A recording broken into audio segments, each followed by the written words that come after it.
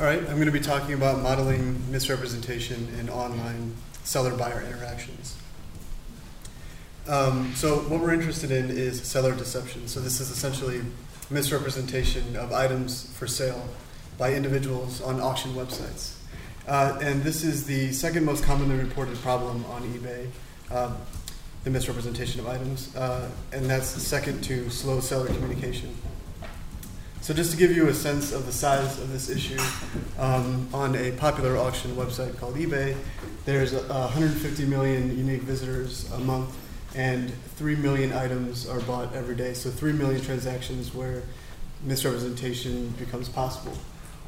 And on the seller side, there's 25 million registered sellers, and at any given moment, 200 million live listings. So that should give you a sense of the scope of the issue. So what we're trying to do in our project is to simulate the selling process. And we do this by constructing an in-lab simulated seller experience where the participant is acting as a seller and is allowed to generate advertisements, and they're given the opportunity to deceive by excluding flaws from the descriptions. And what we're interested in is trying to determine what is driving or what could potentially drive this incentive to misrepresent an item, be it economic incentives such as the value of the items or some expectation of the commission or the form of the commission, as well as feedback from reputation from the buyers, or potentially having some sort of buyer interaction, so having some information about the buyers, such as viewing disappointed buyers and potentially using avatars to fill this role. So what we do in the lab is try to simulate the selling process, and the participants are given jewelry items to handle, and then they're asked to generate an advertisement from pre-written descriptions. And these pre-written descriptions include flaws, so we look at whether they exclude flaws from the ads. And in this case, we're looking at the immediate incentives. But there's also a dynamic process here, so it's not just the seller in a vacuum. There's also a buyer in real life. And the buyer offers some delayed feedback in the form of giving reputation feedback to the seller. And so this is a sort of dynamic process that we're interested in.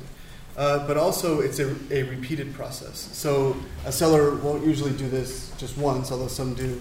Usually they do this over and over again. So this is something that they repeat over and over, and there's some sort of repetition learning that's happening. And what we're interested in is looking at potential deterrence of misrepresentation using things like warnings, economic incentives, feedback, or having information about the buyers, and looking at the role that could have on the impact of these sellers learning over time. So whenever you have a repeated learning process, it could potentially be understood by developing or fitting existing learning models from cognitive science. And one option is to fit just simple learning action models. So this would be looking at just simple associative learning, reinforcement learning. Can this process of a seller learning over time to not misrepresent, is this something that can be explained just via simple associative learning that's coming from the feedback from the buyers or from the amount of money that they're gaining from the site? Or is it better fit by something like a dynamic decision model, which could potentially explain how individuals balance or juggle many different information sources in order to achieve sort of an acceptable level of performance and balance.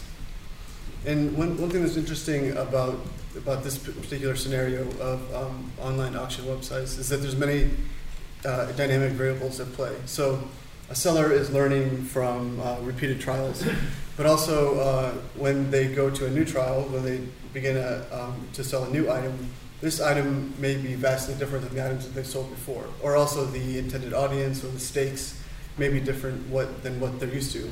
So you have the opportunity to look at transfer effects. Somebody could potentially be trained up on one particular type of item and then go to sell a new type of item. How does that work? And how does the previous learning impact that sort of transfer?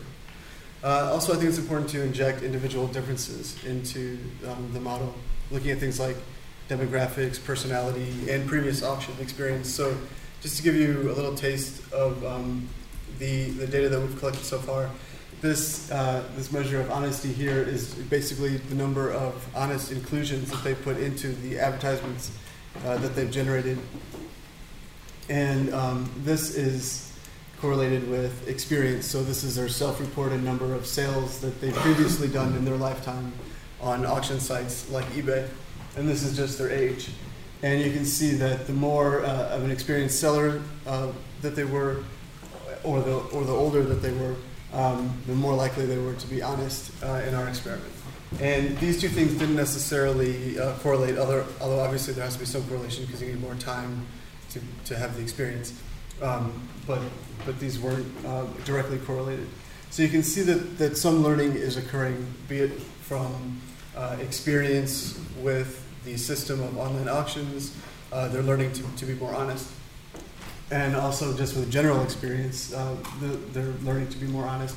So the idea is to try to capture why this is occurring, to try to encourage people with less experience or younger people to be more honest in their online interactions.